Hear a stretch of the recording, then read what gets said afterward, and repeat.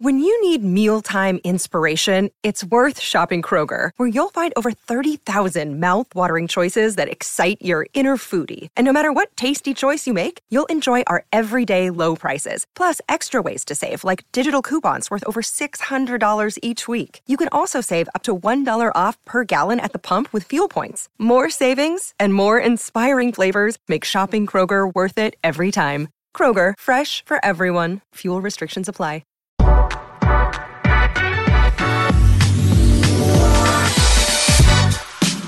All right, welcome back into the Nick Bob podcast. Obviously, it is a Husker bye week, so there is obviously no game recap pod with yours truly and Bo Robert Roode. It is just me and you today on the pod. I kind of divulged this on the last wine pod, but I had hernia surgery last Wednesday morning. So I have been I've been parked on the couch, man. I haven't been able to do anything for the last handful of days. I'm taping this. It's Sunday, September 25th. It's about 6:30 in the evening. I haven't been able to do anything for the last handful of days. I've had a lot of time to think, and of course, a lot of time to watch games on a college football Saturday. So I got some takes from the couch, baby. Got a lot of things to get into. So to sit back, you guys can kind of be my therapist here. So we'll start with this. I, like a lot of you, sat and watched Adrian Martinez lead Kansas State over undefeated top 10 ranked Oklahoma in Norman, Oklahoma on Saturday night, the team that just made Nebraska look like a junior varsity team. Martinez was the best player on the field, and then obviously his signature play of the game, the scramble run on 3rd and 16, was the play. It's just an incredible play. You could almost, on the replay, it looked like you could see Martinez smiling as he hit the sideline on that run that sealed the game. And then, of course, he took a bow as he scored the explanation point touchdown to go up 14 late to pretty much make it a done deal for Kansas State to beat Oklahoma. And, man, that had to have felt good for Adrian Martinez, man. 4 straight years of coming up short, close losses, not coming through, getting blamed, then having to change schools, and then to get it done in a big game, in a big spot, on a big stage, finally has to feel amazing for Adrian Martinez. And it's been almost 24 hours now since the game. It has been so interesting to watch the reactions from this performance from Martinez in this game. There was kind of a revisiting of his entire career that was kind of unfolding on Twitter afterwards, a reflection on Martinez and his arc and journey as a player. And it was interesting to read and watch the reactions. I mean, obviously 99% of them were genuine happiness for Martinez, but there also was this there was this interesting desire to use that game, that moment, as an entire referendum on the past 4 years at Nebraska, for Nebraska, against Frost, against the Nebraska program as a whole. And while I get that, I also saw some people somewhat disregarding certain facts from the past as well. But as we all know, the Martinez story is a really, really, really complicated one. To me, as I sat and watched Martinez just dominate Oklahoma and then come through in the clutch and win and get that signature moment, it made me want. I pulled out my computer. It made me want to go back and revisit what I wrote about Martinez last November. So I was like, let me see what I wrote. So I pulled this back up because anybody knows my process. I like to write out like all my solo pods and all that stuff. So I wrote this after the Wisconsin game last year when it was announced that Martinez was having shoulder surgery. He was going to be done for the season. And boy, it sure felt like the writing was on the wall for him to transfer and that his career at Nebraska was over. And the reason I want to read what I wrote last November is to really try to capture and relay how I felt about Martinez in the moment. Again, without having revisionist history on him like some did after that Oklahoma one. But to really capture how I felt about Martinez in that moment, but to also kind of give a sense of his journey leading up to last night and what made that moment so special for Martinez. Just listen to this. Here's what I wrote about Martinez last November, trying to put a bow on his career and his time at Nebraska. I started with this. So, hype, who you are associated with, and first impressions can shape so much. 4 years ago, now 5, Scott Frost was the hottest coach in the country. Central Florida was undefeated. He was on his way to winning National Coach of the Year. And at that point, his track record and reputation with quarterbacks and offense were basically impeccable. Mariota, Vernon Adams, Mackenzie Milton, all elite quarterback performers. And then the offensive output spoke for itself from his time as the offensive coordinator at Oregon and then his time as head coach at Central Florida. I bring that up because it's important in the framing of Martinez and his arrival at Nebraska. This was the best quarterback coach and offensive mind who was the hottest coach in the country. This guy, Adrian Martinez, was his hand-picked guy. Remember the stories, Frost flying across the country from Orlando to Fresno during the period he was taking the Nebraska job and coaching Central Florida in their bowl game just to land this guy. Frost had a chance to take Joe Burrow, an Ohio State transfer who's got family ties to Nebraska. No thanks. I got Adrian Martinez. So this was the hottest coach in the country. The guy with the most quarterback credibility. This was his handpicked guy. So when you combine all of that with first talking to Adrian, I interviewed Martinez prior to his arrival to Nebraska when I was at 1620. Probably the best player interview maybe I've ever done. He's just incredibly impressive, which, as we know, the quarterback spot requires some of that it personality stuff. He appeared to have it. And then second, watching him play for the first time. That Colorado game in 2018, he blew me and anyone that watched away. The athleticism, the arm, the feel. He looked incredible at age 18 in his first college game. And although Martinez got banged up at the end of the game and Nebraska went 4-8 in that first year, when you saw the natural ability combined with what he did on the field as a freshman, it made sense that he was a Heisman candidate heading into his sophomore year, which is an incredible moment in time to freeze and then fast forward to now. Nobody saw this Martinez roller coaster of a career coming. And nobody really saw this level of losing coming from Nebraska for the next 3 and then 4 years. With Martinez, the hype, being the hand-picked guy by the quarterback and offensive guru, combined with the first impressions of watching him, it's amazing to think that this is how it could end at Nebraska. Adrian Martinez, Heisman candidate to being benched at one point. Jaw-dropping plays to forehead-slapping, game-losing mistakes. All-time career offense leader in Nebraska history, 4 straight losing seasons. Arguably the most talented quarterback ever at Nebraska, 0 bowl game appearances. How can all those things be true? How? The Martinez story is head-scratching and complicated to explain. Adrian Martinez is an example of how stats can be a bit misleading, but also illustrates the realities that football is the ultimate team game. Stats being misleading because of the fact that he is the all-time career offense leader at Nebraska, yet has a losing record as a starter. Didn't have 1 winning season and didn't have a single bowl game appearance.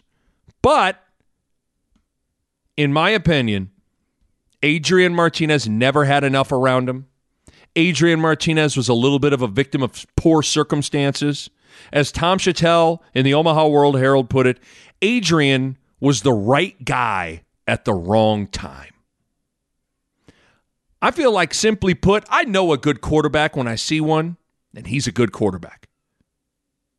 Again, the reality is he just never had enough help. He dealt with shaky offensive line play his whole career. He never had a good running back. Hell, he never had a stable situation at running back. Outside of his freshman year and his senior year, he arguably had the worst wide receivers I've ever seen at Nebraska. He had basically the worst special teams in the country, which constantly puts him in terrible field position, and having a bad field goal kicker impacts the red zone, and poor special teams cost Nebraska games, which impacts his record as a quarterback. The Nick Bob Podcast is powered by Runza. You know, there are a lot of ways to greet someone. Hey, hi, hello, what's up? Another way is, what's poppin'? Well, here's the thing. That greeting has taken on a new meaning now, because the answer to what's poppin' is now Runza's new popcorn chicken. That's what's poppin'. Runza's new popcorn chicken is amazing. Little, bite-sized, delicious, all white meat chicken that make any day better immediately. I love them. My wife loves them. My kids cannot get enough. 2-year-old Mac, 6-year-old Mava are constantly wanting to get it popping.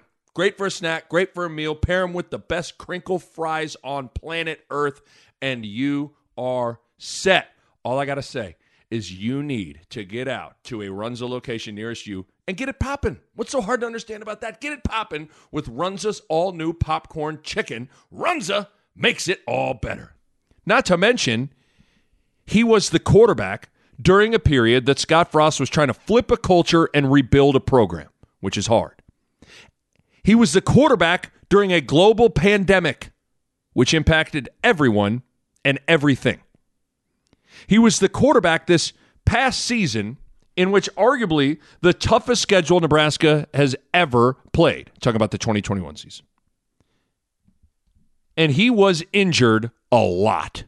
Knee, jaw, ankle, shoulder. Missed games due to injury in every season except his junior year, which was the COVID season. So he is a guy that just saw the deck stacked against him a lot in a variety of ways. But I feel like I can say all of that, acknowledge all of that, but then also recognize the shortcomings along the way too. Martinez was a quarterback that had numerous opportunities to come through in the clutch to win the game for his team, and he didn't do it. He just didn't. What's tough about Martinez's career at Nebraska is I'm not sure he has a defining win or even a defining moment. Unfortunately, he's been somewhat defined by just not winning. That's certainly not to cast Martinez as a loser and a bum. He's most certainly not either of those things.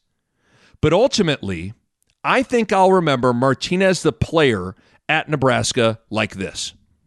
An incredibly talented player who didn't get enough help around him and just didn't win. He's kind of like the Pistol Pete Maravich in Nebraska football. Incredibly talented player who didn't win. But I'll also say this about Adrian Martinez. His toughness and who he is as a person are maybe his greatest attributes. His grace under pressure and in the spotlight has been impressive. The way he has navigated being one of the most famous people in Nebraska for 4 years has been impressive. A-plus person, 5-star dude. We all know the pressure that the starting quarterback is under at Nebraska. This fan base is passionate. And he always was a stand-up guy. He never made excuses. He always took ownership. To lose consistently, get criticized frequently, and to stand up after each game and conduct yourself the way he did to the media is not easy. Imagine being 18, 19, 20, 21 years old. You're halfway across the country away from your home. The weight of the Husker football world is on your shoulders, and you just can't get over the hump. And you are getting criticized a good amount of the time. I know I wouldn't have handled it as well as he did, and I'm fairly certain you wouldn't have either. He was a guy that was easy to root for, fun to watch play, seemingly checked every single box you could ever want from a quarterback, an athlete, and a role model, except winning. And in a bottom-line business like sports, that's where Adrian Martinez's legacy gets complicated. But I'll say this. In sports, there are no guarantees. You can do everything right and still come up short. If this is in fact for Adrian Martinez's career at Nebraska, all I can say is that guy was a thrill and a joy to watch play every Saturday. And even though he didn't win, and he didn't get that redemption moment this season, what I've come to realize when I reflect on my life and my athletic career is this. The only true pain and regret that comes from sports isn't necessarily the final outcomes. It's in the process of what you did during the journey. If you gave the game and your team everything you had to give, the deal we all sign with this thing we call sports is you have to live with the results and how the chips fall. Unfortunately, the chips seldom fell Adrian Martinez's way. But I can't imagine there's a guy who was more of a winner in the process of his journey at Nebraska than Adrian Martinez. We'll see what happens with him moving forward, but for now, all I can do is salute Adrian Martinez, a guy that feels like a winner, even though that's not what his final record in the books will indicate.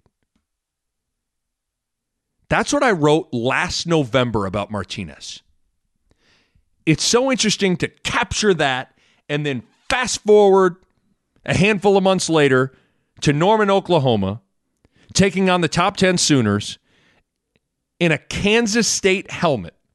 Martinez finally got over the hump, got his moment in the sun, and came through.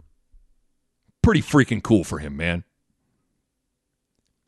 But to circle back to the fallout from that game, in my opinion, nothing about watching Martinez ball out and play great and win at Oklahoma was really all that surprising to me. But it was interesting to watch the reactions from that game and how people almost have chosen to use that one singular game as who Martinez really is. And they're just going to omit everything that occurred for 4 years at Nebraska, which, I mean, let's not BS each other. It's not fully an accurate way to view everything, because you have to take the whole picture into consideration. It's all a part of the Martinez story and Martinez career. I mean, let's not lose sight of the fact that Martinez in Kansas State the week before lost to Tulane at home and scored like 10 points. I mean, let's not let facts get in the way of the narrative that people want to believe, you know? But if you listen to me over the years and you listen to what I just wrote about him, it's pretty clear that I'm a big Adrian Martinez fan. But I also think it's important to be objective in this discussion. Again, I am happy for Martinez, and I'm so glad that he had his moment at Oklahoma. But let's tell the whole tale, because there's a lot to unpack with Martinez and the fact that, you know, the conversation surrounding him will almost always inevitably be brought back to Nebraska and Scott Frost and his 4 years as the starter there. It's like everything he does on Saturdays this year playing for Kansas State will be kind of brought back to be used against Nebraska, for Martinez, against Martinez, whatever. I guess that's just the reality of the deal. One of the questions that was always kind of permeated during Martinez's time at Nebraska and was prevalent again after the Oklahoma win for Martinez was the past 4 years at Nebraska. Was Martinez the problem, or was it Nebraska that was a problem, and Frost, and were there deeper issues than just one player? Because after that game, I saw a lot of this on Twitter. You see, Martinez was not the problem at Nebraska. I saw a lot of that. And it's so interesting. One game seemed to almost exonerate Martinez and the trial of his time at Nebraska and nailed Frost as guilty on all charges. It's just so interesting. Listen, if I had to cast my official vote and choose one thing, I'd definitely vote that the issues were deeper than Martinez, and Frost was more so the main culprit in the problem than Martinez was. But this is your classic sports situation where multiple things can have some truth to them at the same time. The reality is, guys, both came up short at Nebraska. But it's interesting to unpack. Again, this is the sort of topic where you see in classic sports debate where you are forced to choose a side, dig into your heels, and just, it's kind of silly. This is one of those situations where multiple things can be true at the same time. Nebraska clearly wasn't good enough around Martinez. And I just laid all that out, right? Bad offensive line. By the way, Martinez was sacked 0 times against Oklahoma in that win. Think that makes a difference? Of course it does. But Martinez, we just laid it out. Bad O-line, bad skill guys, bad special teams, clearly a culture issue. But again, let's not have revisionist history on Martinez either because he won one game at Oklahoma. Adrian Martinez turned the ball over a ton. 28 career fumbles at Nebraska, 16 of them were lost. The NCAA all-time record for fumbles lost is 21, so he almost has the all-time record. He also threw 30 interceptions in his career at Nebraska as well. So again, like while I can 100% acknowledge that Martinez didn't have enough help around him, those turnover stats are real, man. And he never came through in clutch moments at Nebraska. And Lord knows he had millions of opportunities because of all the one-score games. And then he also was a guy that seemingly kind of had a knack for the back-breaking mistake. I love the kid. I support the kid. I supported the kid too. But let's tell the whole complete story. Just because he came through and won a big game at Oklahoma doesn't make the past 4 years of his performances and his games at Nebraska just disappear. It doesn't render his 14-24 record as a starter at Nebraska irrelevant.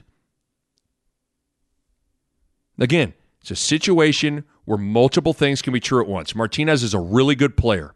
Martinez didn't have enough help around him at Nebraska. Martinez never came through in the clutch at Nebraska. Martinez was let down by everyone else at Nebraska. Martinez turned the ball over way too much at Nebraska. All those things can be true at the same time. But what's interesting is when you do try to frame it and solely pin all the issues on Martinez, that's not fair or right at all either. So again, like I said, it's hard. People want to make it all one thing.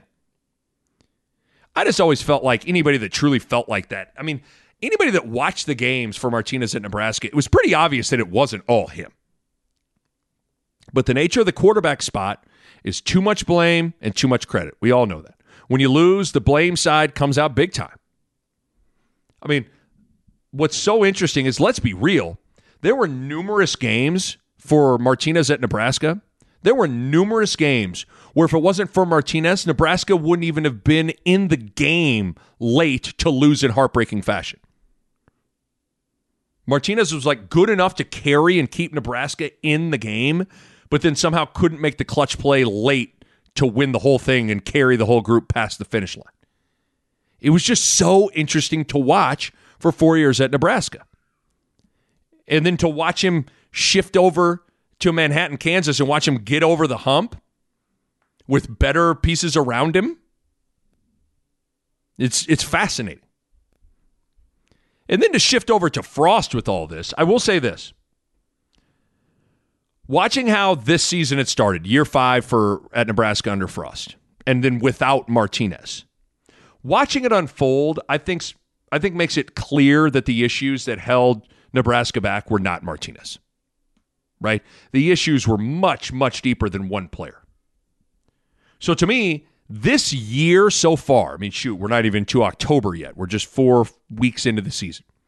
This year has provided clarity on some things and then also reaffirmed some things that I already believed.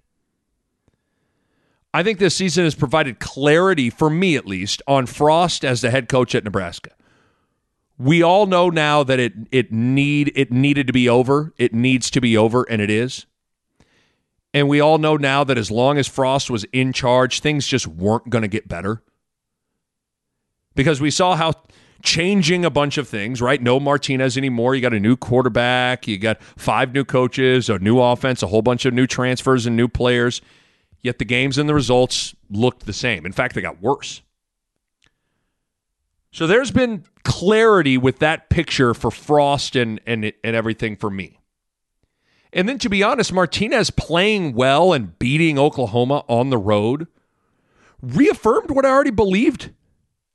Adrian Martinez is a really good quarterback, a really talented player.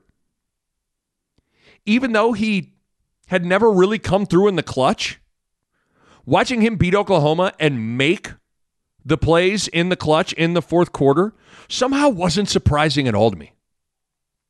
I think I always felt like it was an inevitability. It wasn't a matter of if, it was when he finally did it.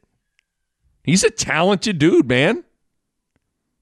I always knew somewhere it was in him to deliver.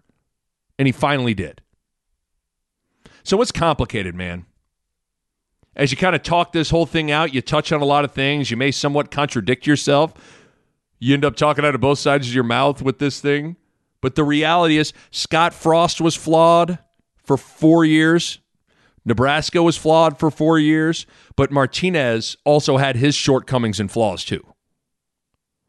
We always want to pin blame and write the story right away as it's happening and unfolding and make it all one thing or have the answer. As it pertains to the Adrian Martinez story, all I know is I was cheering hard for him against Oklahoma, and to watch him finally have his moment after years of losing and years of gun punches, I felt great for him. So cheers to Adrian Martinez. What a moment in what has been one of the most unusual, bizarre, captivating careers you will ever see. Speaking of Frost, and I don't know how much, I mean, I wrote this stuff down because I've had a lot of time. I don't know how much thirst and desire there is to put a bow on Frost time here. But it's funny now that, man, it seems like that Georgia Southern game and like Frost being fired seems like it was forever ago. But I started writing things down, and I came down to 11 moments / games / events / decisions that kind of defined and doomed Frost at Nebraska. I wrote these down. Not necessarily in sequential order or in order of importance, but here they are. Number 1, the Akron game being canceled. The atmosphere was incredible. Nebraska could have easily started 1-0, worked out some kinks, but instead, that seemingly once in a lifetime massive thunderstorm comes through, cancels the game, and then it sets the stage for starting 0-6 in year 1, which kind of set the tone for losing. I really believe if that Akron game gets played, if the storm breaks apart and that game gets played, I think Nebraska wins that game. Doesn't, have that very first game be against Colorado then the following week where they start slow and get down 14-0, if you remember. Because of that, Martinez was in the game late and having to run. He gets hurt, which then leads to Andrew Bunch having to start the following week against Troy, which leads to a loss. And all of a sudden, wing, bang, boom, Nebraska's struggling. So the Akron game has to be up there. The 2019 Colorado game. I think in some ways, I'm not so sure that isn't the game. Up 17-0 at half, completely melt down, piss away the game, lose in overtime, a huge missed opportunity to gain confidence. And you think about that season, there was just no excuse for them not to go to a bowl that year. And it all comes back to that game, in my opinion. You lose at Colorado. You lost to Indiana at home, a game you were up 14-3 and you lose. Remember, that was the season they lost at Purdue to a second and third string quarterback. Numerous chances in the red zone, lost. Lost to Iowa at home. Remember the final drive, shuffling in Luke McCaffrey and Martinez didn't get out of bounds, and then you melt down and let Iowa drive 44 yards in 6 plays in 30 seconds to kick the game-winning field goal. I mean, just no excuse. But it all comes back to that 2019 Colorado game. Third thing I wrote down, COVID. Impacted Nebraska negatively. It slowed their progression down, and it also kind of got Nebraska in the public eye of controversy. Remember suing the Big Ten, threatening to, hey, we're going to... Remember, they were trying to play. They were trying to play. COVID was a major obstacle for everyone, and I'm not trying to make an excuse because everyone had to deal with it, and some were able to actually progress and improve through COVID. But let's also be honest and acknowledge the fact that when you're trying to build a program back up, a global pandemic isn't ideal. Fourth thing I wrote down. People forget about this. The decision not to go to a bowl game at the end of the 2020 season. I was always firmly in the camp that I thought that decision was idiotic. And I don't know how you don't now view it with hindsight, now that it's all over. Think how stupid that sounds now.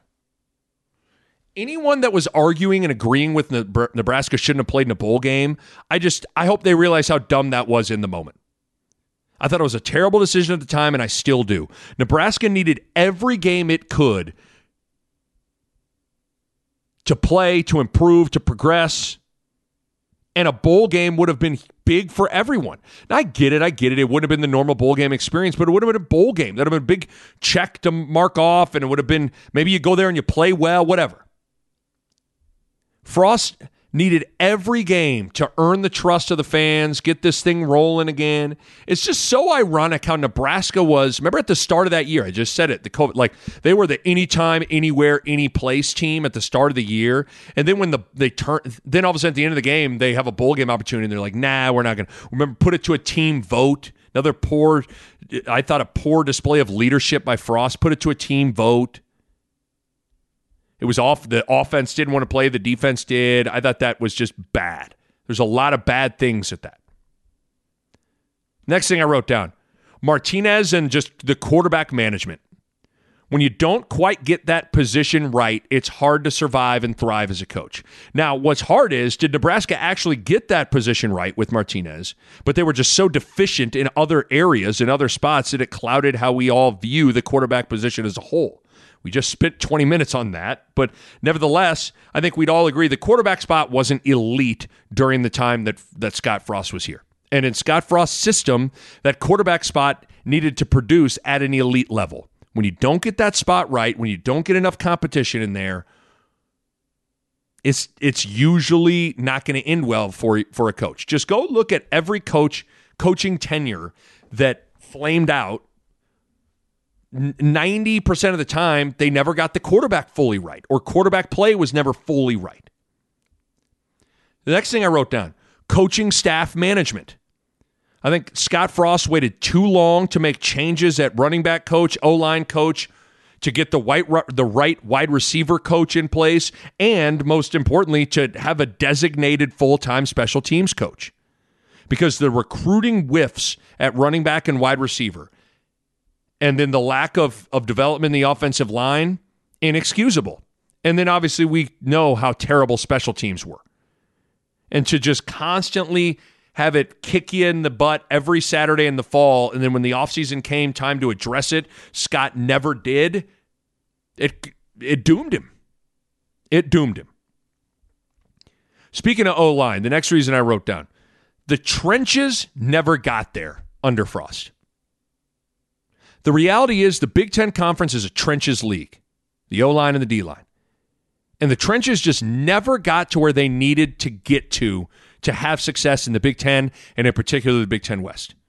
The offensive line was inconsistent and not very good all 5 years. The defensive line wasn't ever fully disruptive enough. Leagues like maybe the American Athletic Conference or the Big 12 even, you may be able to get away with being average in the offensive line and defensive line. You can't get away with that in the Big Ten. You can't get away with that in the Big Ten. The trenches just never got there. Next reason I wrote down. The errant Michigan State punt and Michigan Martinez fumble. You get both Michigan games last year in the 2021 season. In hindsight, this is just me, I think these two plays are more significant than the Illinois loss was to start the season 2 years ago. Scott Frost had chances, 2 great chances, for 2 great wins. The Michigan game, they went to the playoff, would have been Frost's signature win. And with the way that team performed in East Lansing, dominating Kenneth Walker, to have everything go awry with one errant punt, brutal. You punt that the direction it needs to go, you beat Michigan State. Martinez doesn't fumble driving late, and they find a way to beat Michigan. Everything could be different. But those 2 plays don't go right, everything's changed. And then the last 2 are from this year. The onside kick in Ireland. If you want to trace to the, when the people got out the coffin and the nail, for lack of a better term, it was right after that onside kick. We are almost a month removed from it, and I'm still in disbelief that happened. Up 11, third quarter, all the momentum on your side. Scott Frost kicks an onside kick. I'm someone that had been really in his corner and defending him the whole time he's been here. After that play, it just seemed like, I know for me, I felt like everything changed to a certain extent, and I think for a lot of people, everything changed. Whatever group was maybe riding on the fence went against Frost, and even some believers stopped believing. And then obviously the Georgia Southern game was the nail in the coffin. Worst defensive performance maybe ever in the past 20 years, which is saying something. Gave up 642 yards to Georgia Southern inside Memorial Stadium. After that, it was over for Scott Frost. I could go on for another hour, but those were the 11 kind of moments, games, events, decisions that doomed Frost. The honorable mention would have been trying to get out of the Oklahoma game. Remember that? Hey, brutal. But certainly those 11 to me rise to the top. Here's a few other broad takes I had thinking about Frost over the last week. Bill Moose was bad for Scott Frost. It's funny how we think of certain people when they get to a high position. Everybody needs help. Everybody needs to grow and learn and adapt. And in all reality, even coaches need to get coached, or coaches need guidance. Scott Frost, by all accounts, really lacked organization, lacked details, and some of that could have gotten cleaned up earlier if he had a better and a stronger boss. Bill Moose, by all accounts, was absent. He wasn't around much. He was hands off to a fault. He was back at his ranch in Montana all the time. Frost needed to tighten things up, and he needed someone to get his ass in gear a little bit. And Bill Moose wasn't around to do that, and he wasn't the right guy to do that. I do oftentimes wonder, now maybe Frost was doomed just because of intrinsically who he is. But I sometimes wonder if Trev would have been the AD the whole time, how everything would have unfolded. The Nick Bob Podcast is brought to you by Pella Windows and Doors, and I want to talk to you guys about energy efficiency. And if you go into Pella's website right now, you look at it, and how about this? 1, 2, 3, 4, 5 different types of windows or doors by Pella won the Energy Star 2020 Most Energy Efficient Award. That's big-time stuff right there. And they achieved that in a couple of ways. They got insulated glass, which slows the heat transfer, keeping your home at a more comfortable temperature. They got types of low-E glass, which is a glass coating that has been optimized for your climate. They got triple pane glass, which you can upgrade to for increased insulating airspace. And within all of that, one of the keys is proper installation, which is key for window and doors to perform at their best. And you know the Pella experts are excellent at that. Bottom line, energy efficiency matters in making your home more comfortable, and Pella windows and doors are at the top of the line when it comes to energy efficiency. Check them out online, PellaOmaha.com. That's PellaOmaha.com. But Bill Moose is bad for Scott Frost.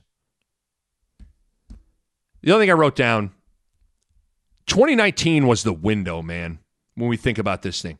2019 was the window for Scott Frost and Nebraska, and they missed it.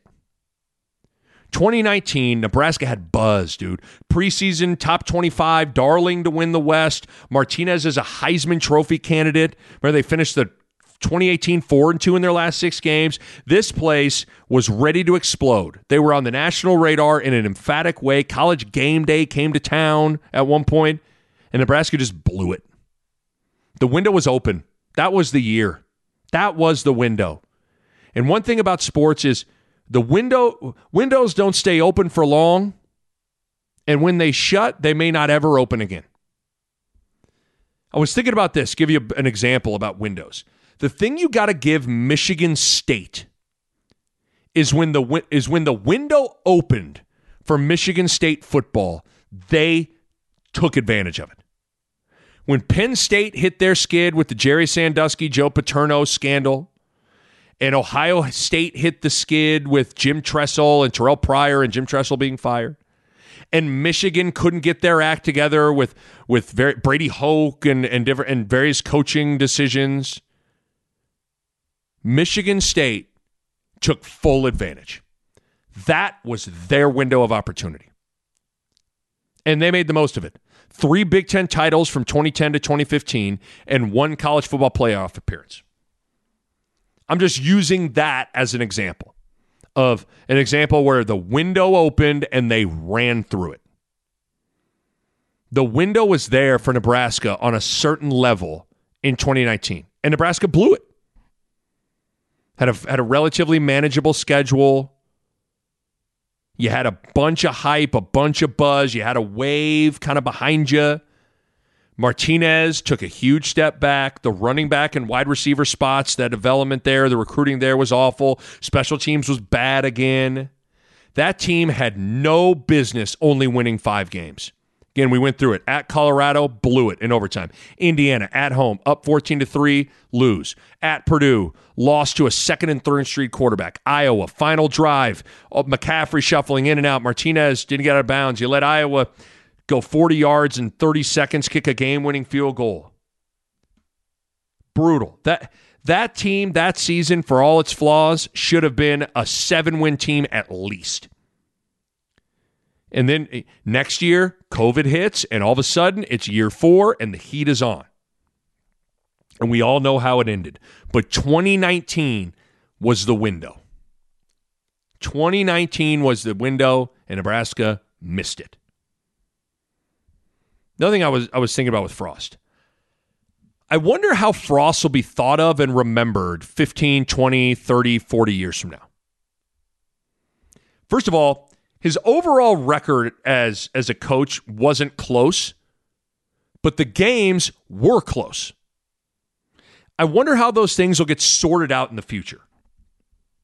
On paper, he's arguably one of the 2 worst coaches in Nebraska football history. But what's wild is how close he was to winning so many games when he was here. I mean, again, 5-22 in 1-score games. I wonder how history will tell the tale of Frost as a head coach 20, 30, 40 years from now. My guess is history probably won't be kind to him because history doesn't do well with nuance. History is more black and white. Like, here's who this person was. Here's how they performed. Here's what you should think of them. And if you simplify it down to those things, not going to be good for Frost. And then secondly, I wonder how much Scott Frost's coaching tenure will impact his status and place in history as a player at Nebraska. Can people separate the two?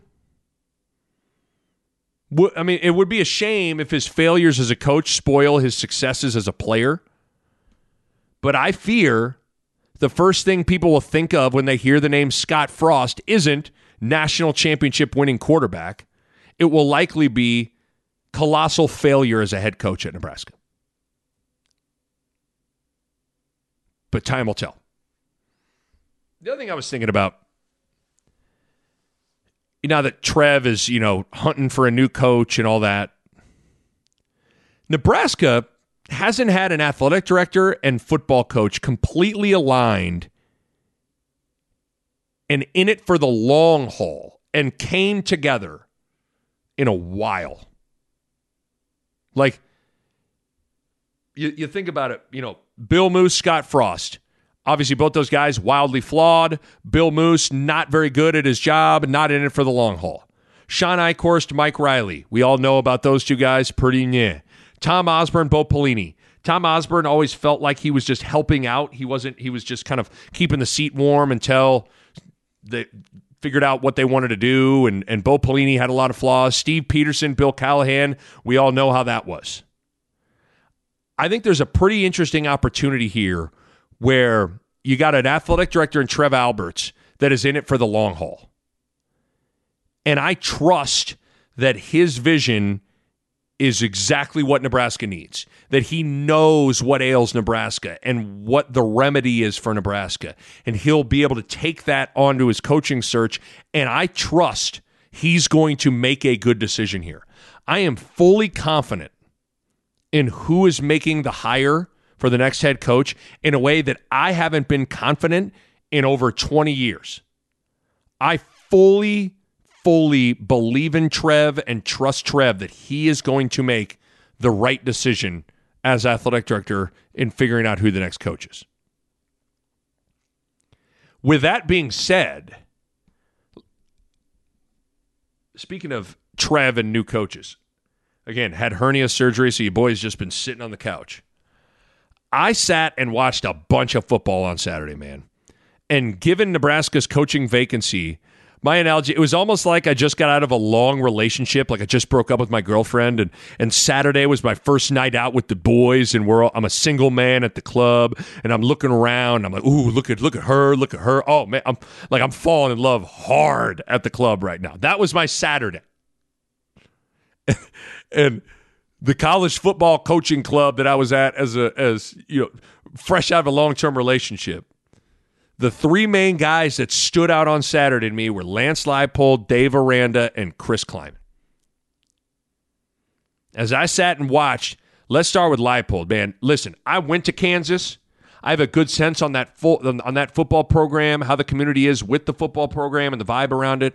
What Lance Leipold has done is amazing. Kansas was probably the worst Power 5 team over the last decade.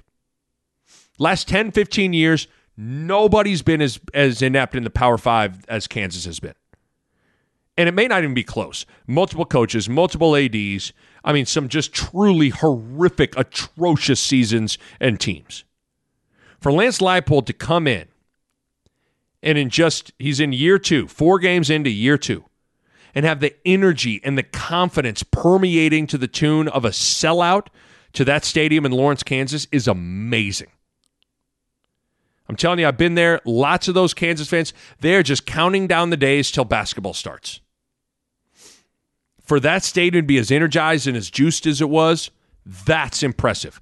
I sat and watched almost all of that Kansas Duke game at 11 a.m. on Saturday, and the confidence and purpose that Kansas team plays with is palpable and fun to watch. That quarterback, Jalen Daniels, that dude is like one of the best players in the country. He is awesome. That offense is awesome. That offense is fun to watch. A lot of creativity. So for me, being a single man at the coaching club, there was a lot to love about Lance Leipold. The next guy was Dave Aranda.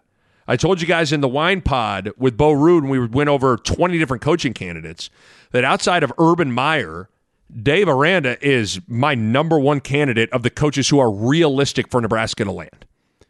Baylor this weekend kicked Iowa State's ass in Ames. Aranda's teams play with an edge. They play with toughness. He's a defensive guy, being a former defensive coordinator at Wisconsin and LSU. I love the fact that he's been in the Big Ten. His resume is really impressive, man. I love how that defense plays. I love how he carries himself. I love his vibe and demeanor on the sidelines. That guy is a dude. And then the last guy, Chris Kleiman. Hard to not be impressed with Kleiman. After that win over Oklahoma on Saturday, Chris Kleiman is now 3-1 versus the Sooners at Kansas State. Kleiman deserves a close look from Trev. Now, I don't know if Kleiman sounds like he is really tight with his athletic director. But man, he seems like someone whose coaching style and way of building a program would fit at Nebraska like a glove. He's a great talent evaluator. He's a great developer. He's a great culture builder. I don't know how you couldn't. I know Martinez kind of stole the show, but I was trying to really kind of just get a sense of climate and how he operates. That's an impressive guy. That's an impressive guy. So I'll leave it at those three. I got to pace myself with falling in love too quickly. My first single weekend here is out there on the market looking for a new coach. This is only my first weekend, single and ready to mingle. I can't fall in love too quick. You know what I mean? This is gonna be fascinating to watch unfold, though. And it's gonna be fascinating. As I was watching it too, I was thinking about this. It's gonna be fascinating into how the Nebraska job is viewed by other college football coaches across the country. Because you would think that dudes like Matt Campbell, Lance Leipold, Dave Aranda, Chris Kleiman would be very interested in the Nebraska job. But who knows? Maybe they aren't. Maybe they look at Nebraska. Maybe Matt Campbell goes, Ames, Lincoln, Iowa State, Nebraska, yeah. Maybe Chris Kleiman's like, yeah, I got my guy Gene Taylor's AD. Nothing. Maybe Lance Leipold's like, you know what, man? I like Lawrence, Kansas. It's a basketball school. I don't necessarily want to be the focal point, and I'm just starting to build this thing up. Maybe Dave Aranda's like, no, that's been a coaching graveyard. I don't know. All I know is the Big Ten's a hell of a league. It's a better league than the Big 12. When you talk about infrastructure, fan support, money, all those things, Nebraska is a better job than Iowa State, Baylor, Kansas State, and Kansas. It just is. But I don't know if that's how those coaches will view it. Beauty can be in the eye of the beholder as it pertains to coaching jobs. And Nebraska certainly isn't without flaws. It has major drawbacks. But man, so do Baylor, Kansas, Iowa State, and Kansas State. It's going to be really, really interesting to watch this coaching search evolve. I got to pace myself as a single man, though. I'm single and ready to mingle every Saturday with these coaches. You know what I'm saying? I'll leave it there. Got to leave a little meat on the bone for this week's Wine Pod with Bo Root. Be on the lookout for that. That's coming later this week. Ooh, I've been talking too long. I better go ice my stitches and my stomach from surgery. I appreciate y'all downloading and supporting the podcast. We'll catch you next time on the Nick Bob Podcast. A Huda Media Production.